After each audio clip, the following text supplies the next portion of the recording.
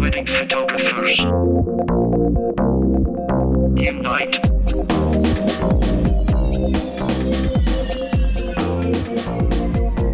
Well, hello there, everybody, and welcome to episode number 21 of Wedding Photographers Unite. My name is Andy Buscemi. My name is Neil Urban. And we are a bi-monthly wedding photography podcast, a wedding photography podcast for wedding photographers. By wedding photographers. And Neil, you were a little late to the draw there, but what's going on, man? How you doing? I think it was the internet. I'll blame it on the internet because Okay. I was right on top of that one. Okay, we can blame it on the internet. But so I've it's still wedding season for me. It's where the light is at the end of the tunnel. Yeah, kind of at the end of the tunnel. But no, it's getting to the end. Just a lot of meetings, booking a lot of weddings for next year, which is great. Usually my numbers are in the teens, but we're in the high 20s of this time, which I don't even know if we're even in booking season right now. I recall booking season being in the springtime for us here in New York. But I don't know what's going on, but no, our bookings are great. And we're doing a little bit of commercial work too. So it's kind of cool to mix it up a little bit. Yeah, very good. You know, I've noticed that too with, the 2016 weddings. I'm higher now than I was last year, and I think a lot of people are. You know, it's so funny the way that works, right? You know, some years, like, everybody's worried. And then some years, it seems like for 2016, like, most of us, you know, that do pretty well are all like, oh, we're looking pretty good right now. Yeah, this is looking all right. Yeah. But so just more people deciding to get married in 2016 for whatever reason. I'm all for it. Yeah. Me too. Me too. And I'm just basically at the point right now where I've gotten over my hump this year, this wedding season. I just had my last double wedding weekend. I don't have another double until next year. So it's all just kind of like intermittent now. It's not, and I even have like a weekend off. I kind of reclaimed, I don't remember an episode or two ago, but I kind of was thinking I was going to lose one for an engagement session, but I kind of reclaimed just like an open weekend in October. And so I'm just going to enjoy that. And then everything is just kind of, you know, I'm over my big hump, you know, so to speak, in wedding season right now. So it actually feels pretty good. It's mostly just engagement sessions and smaller shoots right now. So it's good. Now I can catch up on editing. And you know, try and stay on top of all that editing I still have to do. That's not going to end until January, you know. So yeah. Well, it's funny that you mentioned about double wedding weekends. It's like you just finished your last double wedding weekend. I don't know about for you, but whenever I finish a double wedding weekend, and then the following weekend I don't have a double, it's like it feels like it's a half day off. Yes. Kind of it's like, totally. I only have one this weekend. Oh gosh, this is so easy. Yeah. I mean, normally, yeah, that's totally true. Because normally, like, one wedding is like, wow, I've got this big wedding today, you know. But when you're coming off of a double wedding weekend, and then that next weekend is just one, you're like, oh, this is a walk in the park. Absolutely, I feel exactly the same way. Especially when it ends up being an easier, like, because that's the way it worked out for me. Is I had a double. And then I had like this like 4 or 5 hour kind of wedding the other week, and it was, and then it was like really like, oh, okay, this is like going in for, you know, like you mentioned, a half day or something. So yeah. But this weekend coming up is the weekend that I've been not looking forward to all year. It's actually coming up. Okay, I've one of my biggest weddings of the year this Saturday. And then the following day, we have to wake up at 5:30 in the morning, get on a plane, fly out to Las Vegas, and shoot a wedding that day. So I'm kind of nervous about it. You know, I haven't been nervous in quite some time about shooting a wedding, but I'm actually getting that feeling that I used to feel when I first started working weddings. You know, I just can't wait for it to be done. I'm looking forward to the wedding. I'm looking forward to the weddings, but you know, I just can't wait for, you know, it to be completely complete. Yeah, no, absolutely. So you're getting on and you're shooting like you're leaving on the plane at 5:30 that morning. You have the wedding that day, or is it the next day, or how? Yes. It's that day. No, it is that day. Yeah. Wow. Yeah, because our big wedding is here in New York on Saturday. It's going to be a long day too. I mean, we have a start time of like 9:30, which our usual average start time is like 1 or 2 p.m. But this is a very, very early day, and it's going to be a long one. It's for high-end clients, and then the next morning, 5:30 a.m., got to leave for the airport, and we land in Vegas 9:30 in the morning, and then we start shooting at 1 p.m. in Las Vegas time. Yeah. So yeah, we have a big weekend coming up, which we're recording right now. So by the time our listeners are listening to this, I'm going to be done. Nice. That's yeah, very good. But yeah, I mean, these are clients who really wanted us and wouldn't take no for an answer. And actually, it's kind of funny because the clients are actually from this area. They're not from Las Vegas, which our clients are there right now. But they actually have guests who are going to be on our same flight. So it's going to be a nonstop flight. So hopefully, knock on wood, there will not be any delays. Right. Yeah. I'm kind of debating in my head whether I want to ask you this on the air or not, but I think I'm going to, because I think many of our listeners will want to ask or know anyway. But so is this something where like normally, you'd book the flight the day before and that kind of thing and be there ahead of time? Usually it's 2 days before, just in case there's any travel delays, any cancellations, anything. Mm-hmm. I mean, flying out of Buffalo with our weather, you just never know. Yeah. So do you have, and this is, what happens if the plane does get delayed or do you have like a plan of like maybe somebody to contact or something like that? No. I mean, it is in our contract that we're not responsible for any acts of God delays and things like that. Yeah. Yeah. Exactly. But that's what the couple knows you're on this flight, though. They do. Okay. Oh yeah, because initially we said no, we can't do this. But they really wanted us. Okay, now I've got you. Yeah. Then we said, okay, well, if we do this, it has to be a nonstop flight. It has to be the first flight out, just in case that one gets delayed, we can take the next one. Yep. And they were like, well, actually, we do have guests on that same flight, so if they can't make it, then that means you can't make it. And but we're gonna give it a go, and it's in our contract that this is on them. This is their decision. We did cover our butts that way. Okay, no, that part now I understand, because you already had the wedding the day before, and you basically told them. Oh, definitely. Okay, yes. Gotcha. Okay, so that was the part that I was kind of missing. So as long as the couple knew ahead of time, like, hey, we've got this wedding the day before, and it's it's a bigger gamble for them than us. Yep. We threw out all the warnings. Yep. And we're like, if you guys want to do it, well, we'll do it. We'll try our best. And they did it.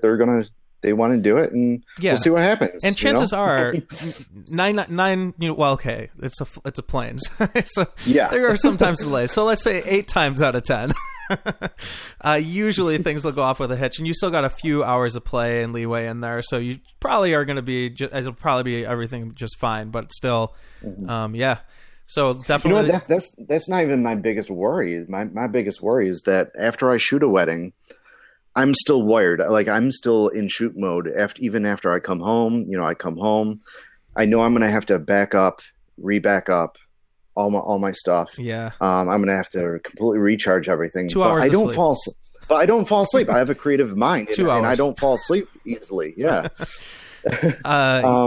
Yeah, so sleep on the plane. I'm the kind of person that doesn't sleep on a plane either. Oh. So I've been practicing, and this is kind of weird to say that I've actually been practicing taking sleeping pills for this. That sounds so weird, but I have been, just because I know I'm going to need. Okay, Neil, like direct flight or layover? Is it a layover? Do you have a direct flight? No, you got a layover. I have a direct flight. No layover. Okay, that's good. I was going to say take the sleeping pills on the second flight. if you do. No, I'm gonna pop them as soon as I get to the gate, and hopefully I'll fall asleep once I hit my seat. Okay. And then we check into the hotel, and hopefully I can do a little power nap or refuel on some food and shower, and start shooting another wedding. Yeah. That's my goal. Well, good luck. Please let us know how things go. Well, I mean, by the time our listeners are listening to this episode, this is all going to be done and over with. Yeah. So if you guys want to know, if you guys can't wait until our next episode of how it went, follow me on social media. I'm sure I'll post the updates. Very good. All right, and then with that, then we're going to go back to a listener question from Good Guy Rob. This is Good Guy Rob, and Good Guy Rob wrote into us before. And the reason I'm saying Good Guy Rob is because that's how he signed off. But if you remember, Rob wrote into us a number of episodes ago. Basically, he was asking us about, editing every single image and how do you edit, the difference between like your creative edits or select edits or highlight edits versus the full wedding. And I couldn't tell you exactly what episode that was now, but I'll link to it in the show notes. But anyway, Rob writes in and writes this. He says, "Hey guys, I just wanted to say thank you so much for answering my questions so in depth a couple of weeks ago. I took your advice on trendy editing and portfolio edited pieces. I pushed myself to create this past week while listening to you guys talk about really pushing your limits and experimenting." He says after he listened to episode number 1 late. But anyway, he links to an Instagram photo, which he took, which is actually really nice. And I think he was just basically talking about the idea that we might have mentioned in one of the episodes, which was take your traditional safe shots first and then experiment after you have your safe traditional shots, and feel free to take risks. And so, which is very cool. And then he has another question for us. He basically says, do you advertise anywhere, or have you advertised? When you start out, did you think that it's important? Any input on what works and what didn't? And then he, in parentheses, he has, Wedding Wire, The Knot, local market print ads, Facebook, Thumbtack, etc. And he says, thanks. So basically, do you do any advertising? Do we do any advertising? Neil, do you do any advertising? No, I don't. When you first started, did you do any advertising? No, I did not. Okay. When I started, there was MySpace, which I had a lot of followers, and that's where I posted all my pictures. And then I kind of created a following. And then once MySpace died, and then everybody switched over to Facebook, everybody followed me that way. And then I just kind of posted pictures through there. So no, I never really advertised until recently when I started growing my business. And that's when I kind of joined a bridal association. And I kind of submitted my own pictures for free. So that they can use my images in their advertising. So that was kind of one of my ways of advertising. So I kind of started advertising. I'm kind of new to advertising, actually. I just started. I think if you listen back into episode 1 or 2, I think I started talking about how I started doing bridal shows. And I've only done 2 bridal shows in my life, and somewhat successful through those. And that's pretty much it. I do have a page set up on Wedding Wire, but I never paid for it just because I'm not a big fan of Wedding Wire, and I have my own personal reasons for that. And I think that's a whole different episode because I really don't want to get into it because I'm kind of in a good mood. I want to get into it. I want to get into it, but keep going. Keep going. I'm having a good day. So. But no, I hear good things and I hear bad things through Wedding Wire. The Knot, no, I never. That's not exactly my not my style. The Knot has like this bright and airy kind of photographer's feel to it, and that's not really my style. I have more of a dramatic kind of feel to my images, so that's not really my style. And local market print, no, unless the local market print requests an image that they need for their print ads, and I'll throw them an image as long as they give me like full credit that I want, whether if it's like a free ad space or if it's my name on the image, that kind of thing. So, and then with Facebook, I did pay for Facebook advertising only because it was kind of like a test thing when they came out through, you got to pay through it through your business page. And I tried it. I threw like $20 into it and see what I got. And And I kind of noticed that everybody that Facebook was sending my way to like my image or my page, I was kind of clicking on on all the profiles, and they were all ghost accounts. All these people were like from Norway, and they didn't have any friends. So it's like, okay, really, Facebook, you're charging people to send fake accounts to like our stuff, and I just wasn't a fan of that. But that's my whole marketing experience. Just post your stuff. Take advantage of social media, guys. Social media is free up until Facebook charges, but just have people share and like your stuff, and tag as many people that was a part of the event or part of the family as you can, and it'll work. Yeah. What about you? Yeah, I tend to have a very similar, background with it all as you. Mostly is all, the way that my business got started was essentially Facebook and doing, great work for people and being very personable with people and getting, referrals from word of mouth. I'd say that like when you look at my overall business, I would say I'm like 75, maybe 60 to 75% word of mouth. And, like I shot a bridesmaid's wedding or just somebody, it's all word of mouth referral stuff / social media is like thrown in that mix too, just because that's the way that is now. And then I'd say like the other, 25%, somewhere around there is just people that find me on Google and then find my website and then, go from there. But, the advertising, as far as that goes, at least I'm still coming up in Buffalo, just because I haven't really moved my studio address yet because I don't want to move it until I get my new studio space in Rochester. But I don't pay for that. That's just, I'm just ranked higher on there. Just, we can talk about SEO and all that and how to, but that sincerely is a different episode. But if you have good SEO on your website, that'll kind of do your own advertising for you. But as far as like, have I ever paid for advertising? First of all, with Wedding Wire, no, I haven't. The Knot, no, I haven't. I did some like this one, the State University of New York, which is basically if you're outside of New York, is one of our school systems here. And there's a lot of colleges that go through here. And I tried advertising through them where it kind of goes into all their publications for the students and teachers throughout the whole system, which is a lot of people. And it was like the worst money I ever spent in my life. Just like, and it made no sense too. And it was that year where everybody was starting to get worried. I think it was like 2014 where like the bookings were low for 2015 or was the year before that? I don't remember when, but you and I spoke about that when that was going on. But like whatever year that was, I was like, oh, I should probably look into this a little bit. And then I did, and it was the worst money I ever spent. And then I ended up, being just fine without it. It's just the people booked later that year is basically what happened, But, I never think that, spending money for what we do on that usually isn't the best call. If you're in one market, if you're maybe trying to do a little bit more getting your name out there for destination stuff, then maybe it makes a little bit more sense. I've heard some people be fairly successful, especially with, Facebook advertising. If you want to pay the money for your business page right now, that's a whole different show about how that works now, which makes me, whatever. It's a whole different show to get into that topic.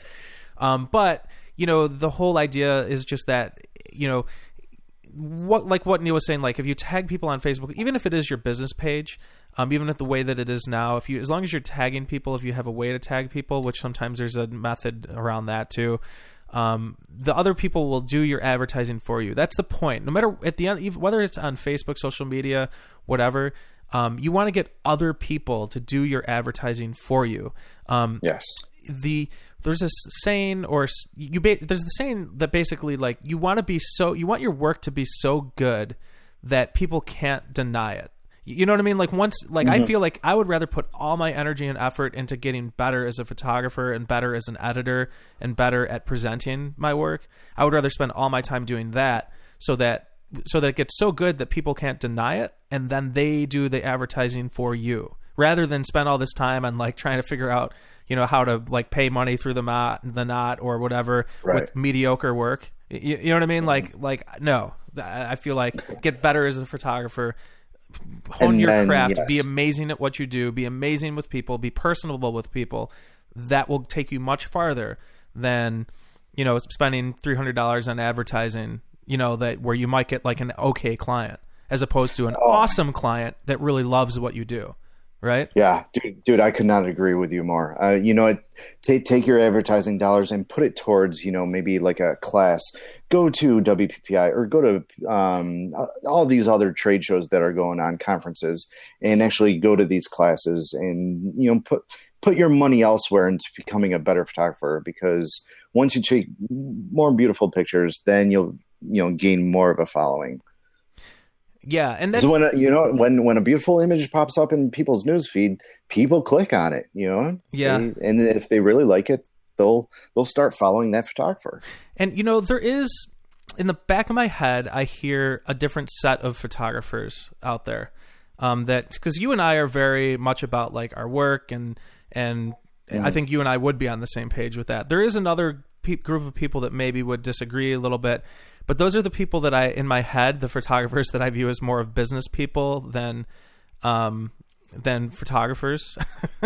You know what I mean? Like we all have people in our markets that are more into the business side of things. And yeah, I mean, if you really want to keep pushing that, you can do that. You're probably going to have, your clients are probably going to be a little bit more, I hate to say it, but mediocre, because they're not as invested in you and the work, if they're finding you, that way, and they're more concerned with like price or what the rate is, or what the deal is. But so I think you and I'm just saying that because, there is a different viewpoint, and I just wanted to at least acknowledge that. And there can even be that viewpoint, I guess within a higher end perspective, but that I have an even harder time understanding that personally.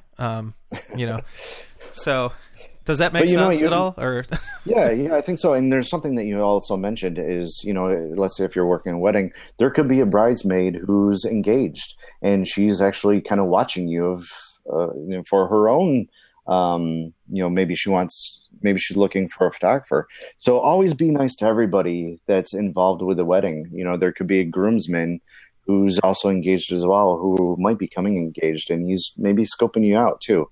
So just try and be nice and professional to everybody that's a part of the day. Yeah. Because you never know. Absolutely. So I hope that's helpful, Rob. Yeah. And you know what, Andy, I really like that he sent us a picture that he took. I kind of enjoy looking at our listeners' pictures. It's pretty neat to see. Yeah, I agree. You and I have spoke at some point, actually just earlier, but just that, it would be nice to think maybe down the road to get some wedding images in and just kind of talk through them, on the air. Maybe just one or two. Now, the only thing is because we're kind of an audio program, we would probably want to really limit that to one or two images and have it in the show notes.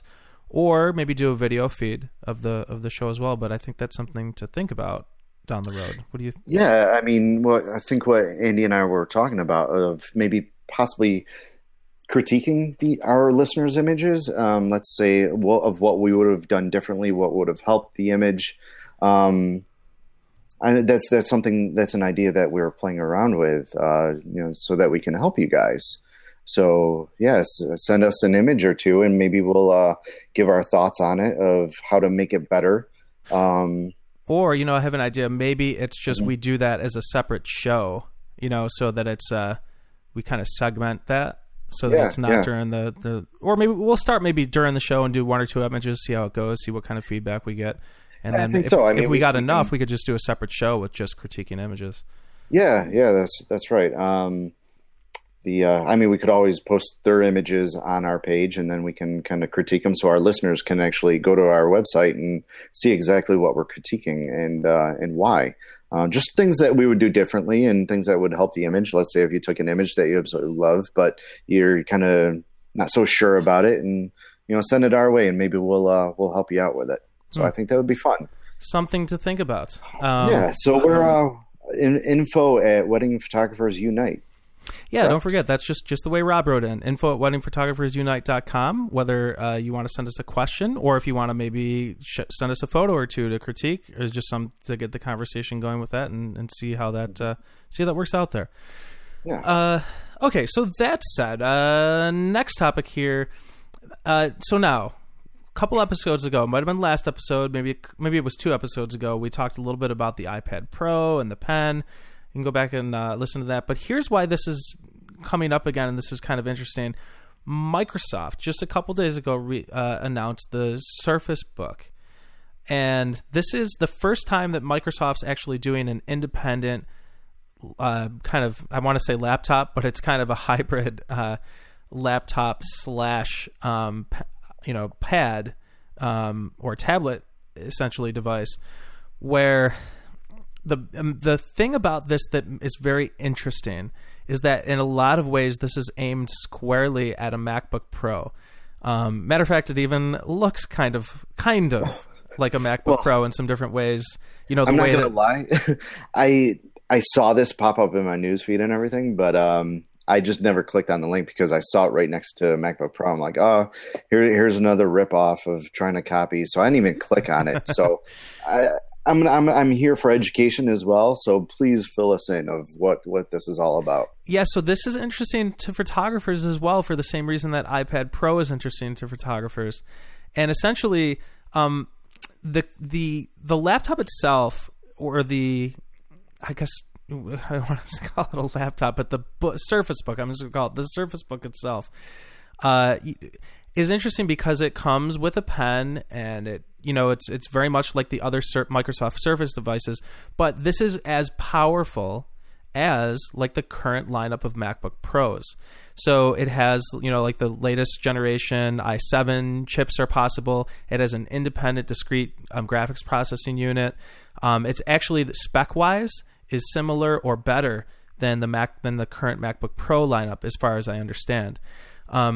So that's just in terms of specs itself. Next is just the idea that I've for a long time, when we talked about with the iPad Pro, I really feel like because all I really want is the ability to, with a pen, go onto my Photoshop and basically just go right on the screen, right? Mm-hmm. And very often I feel like we should at this point be able to reach out and touch our MacBook Pros and have the touch ability, but like Apple will just never do that. They just refuse to do that, and it's been for a long time where they're really keeping their laptop products separate from their iPad, iOS 9 devices. They've just been separate things. But I want the professional grade software. I want to run Photoshop, like actual Photoshop, not iOS 9 Photoshop, for example, right?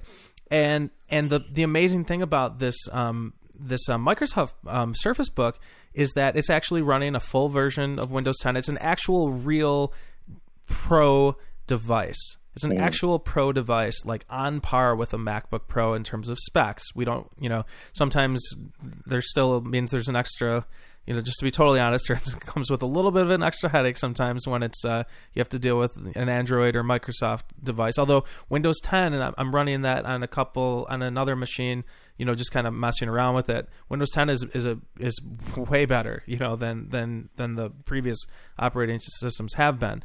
Mm-hmm. So I find it interesting, or I find it at least worth looking into, because spec-wise, it is on par with the MacBook Pros, and it actually does have that touch screen where you get the pen, and it's touch sensitive, and you can get in there and actually like edit in Photoshop on the actual photo itself. And the other thing too is it even has like a mini display port, so you could actually plug that in. I could plug that into my Apple Cinema display. And then while I'm on the go, right? Remember we talked about that last episode where we were talking about the iPad Pro. When you're on the go, you want to still be able to edit. The thing with this is when you're on the go, you can still edit right directly on, the device, right? And then if you want to put it back on a studio's edit, then you can just hook it up to your Cinema display or however you have it set up, and then you can go back to your Wacom tablet or whatever. But I find it very interesting, at this time, and now I really kind of am I want to see this thing, and then I also want to see what Apple comes out with next in this next MacBook Pro, because it's time for me to upgrade. I talked about that the previous episodes, and I'm very interested. I want to see this thing. I won't really necessarily believe in it until I see it, And Well, not only that, I want to see users actually putting this thing to the test, like real users, even Apple users. I want them to push this thing to the test. Yeah. For me to switch back to like a Microsoft product, it would take a lot. It's almost like me coming from Nikon and going to Sony. Users used Sony, the new Sony system, the new Sony cameras, and they put it to the test and it passed. So I'd like to see the same thing happen with this. The reason why I have some extra faith in this right now from Microsoft is because, number one, well, like I mentioned, it's the first time that Microsoft's releasing an actual Microsoft laptop. So it is specifically like it has a Microsoft label on the back of the screen. You know, it is so Apple though. I have to say it's so Apple to do that. Like they've copied the store, they've got the laptop with the Apple logo on the back of it with a Microsoft logo, but but it's a good thing though, because it's actually a step in the right direction. The reason that sometimes with a lot of these PCs and everything like that is that you have all these different components doing all these different things, and that's why you get all these different programs crashing. The Apple's everything is one device, one ecosystem, but Microsoft would really kind of look after this to make sure that everything is exactly where it can be, because they really are. When you look at this thing, it is, from a design standpoint and from a spec standpoint, it is aimed squarely at a MacBook Pro, but it does something that Apple won't do. It takes it to that next step with having the touch device, the cool. pen and everything like that. So because they're doing something different and they're doing something extra, and it's an actual Microsoft product with the specs similar to a higher end laptop. I know that even from using Photoshop on a PC that I have at home that has higher specs and everything like that, I know that Photoshop and Lightroom work fantastically perfect on a good running PC. So I don't really see. I'm very curious. I'm very curious to see what this looks like, and it could find a workflow for photographers that are interested in actually editing, with the pen, like we spoke about. I won't get into all that again, like I did with the iPad Pro, but if you're specifically interested in editing with the pen, this could be a very interesting device for you. So I think it's definitely worth checking out, and I'm definitely going to be checking it out when it's actually in the Microsoft stores, and I'll consider. I will definitely consider it as an option. It's a good thing. I'd love to see this be a success, because Apple is dominating the market right now, and so therefore, when a company dominates the market, they can charge whatever they want. So if this becomes successful and it's stealing some customers from Apple, then Apple might lower their price a little bit, because right now they're raising their prices, but they are giving you a great product, but still, it's very expensive. Or consider, like with Microsoft, they've converged their operating system so that their touch devices are the same operating system as their laptops or PCs are. And maybe that makes sense. Maybe it doesn't. Maybe Apple knows something that I don't, and they want to keep it separate. They've made that argument before. But either way, I find it very interesting, and because there's nothing more that I would love than to have a MacBook Pro that could do exactly this. I mean, this is basically the MacBook Pro that I want. The only problem with it is that it's a Microsoft device, but it does everything that I want it to do. So just because of that, I can't. I need to check it out. And Microsoft's coming around. They've got the new CEO that's really kind of putting them in, I think, what seems to be a better direction. So I will give it a shot, and when I do, I will report back, and we'll see. But I also wanted to just bring that to our listeners' attention, because I think it can be a worthwhile device to check out specifically for what we do. So, okay, and then we're going to go into a last section here, which is just basically we talked about doing a tip or a pick of the week, however you want to describe it. It can either be a tip for our listeners, or it can be a piece of gear that we use, something that's in our camera bags, something that that we think can be beneficial that maybe not everybody knows about, that maybe somebody can pick up a few things that can be useful in their businesses. So Neil, I guess I'll start with you just because I did a lot of talking about that last device there. Okay. But so Neil, what is your tip or pick of the week this episode? Well, I'm going to try and keep it simple, and this is all about controlling light on the day of the wedding. Usually detail shots, when we do detail shots like shoes, wedding rings, the dress, they just become these blasé kind of images that just kind of are kind of boring, but we're just doing it just to do it.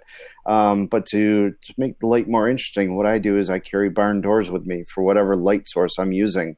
Whether if it's a LED light, ice light, a Lowell tungsten light.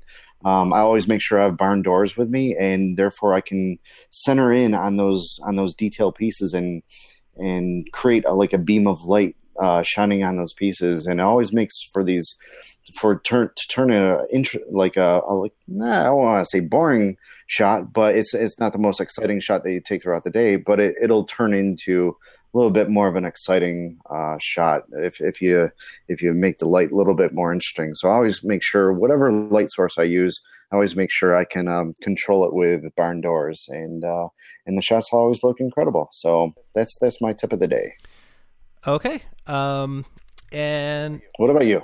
Yeah, my tip is just, what I wanted to mention is a flash system that I'm using. And if you haven't heard of these guys, they're called, I'm probably going to say it wrong, but it's the Yongnuo system. But the Yongnuo, why they're like the 360s or the most recent version. I'll actually link to the exact model number in the show note. Here's the point. For on-camera flash or for, off-camera small strobe, like I used to use when I was shooting Canons, the EX600s. And those flashes, at least when they first came out, were like $550, or they were like pushing $600 or something like that for one flash. All right. And they're amazing flashes, and they're worth it in the sense that they don't misfire. You can do TTL. Considering that prior to that, for remote triggering flashes, with the Pocket Wizards, if you're using regular Pocket Wizards, those usually don't have a problem. But the second that you wanted to control it from the camera using their like TT5 system, whatever that was terrible. That always had misfires. There was always problems with that.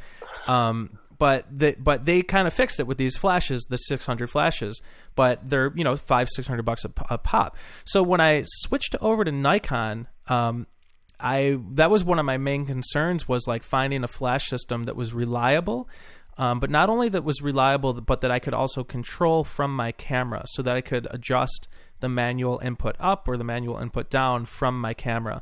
And what I landed on after some research was these Yongnuo flashes.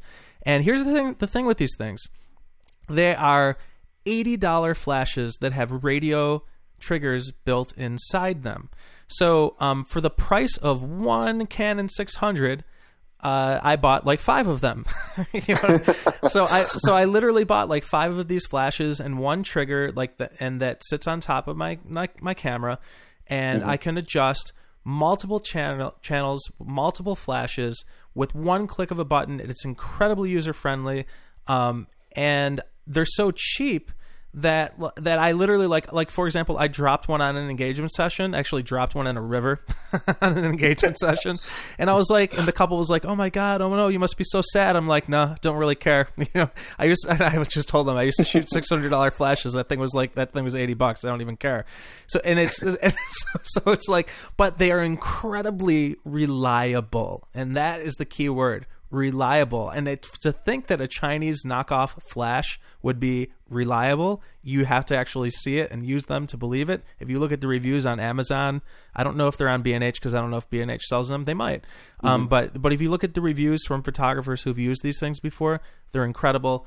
They're so cheap, it's almost silly not to have them. And the only one downside with them is you can only shoot manual with them. There's no TTL.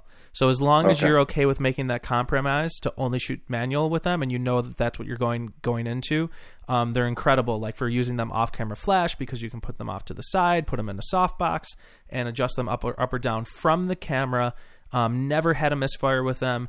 They work incredibly well. They're stupid cheap, and I can't recommend them enough for how much they have worked out for me in the transition. Have you tested the range wise? Range is incredibly far. Like they'll go across a huge open reception area. I haven't tested them to see like how far I can push it, but I've never had a misfire from very far away. And so I can't give you exact numbers or anything like that. The other thing that I can't give you exact numbers on, because sometimes people have asked when I brought these up, is like, well, is the 1-to-1 manual, is it as bright as like a Nikon SB910 or something like that would be? And I don't know that. I haven't tested that either.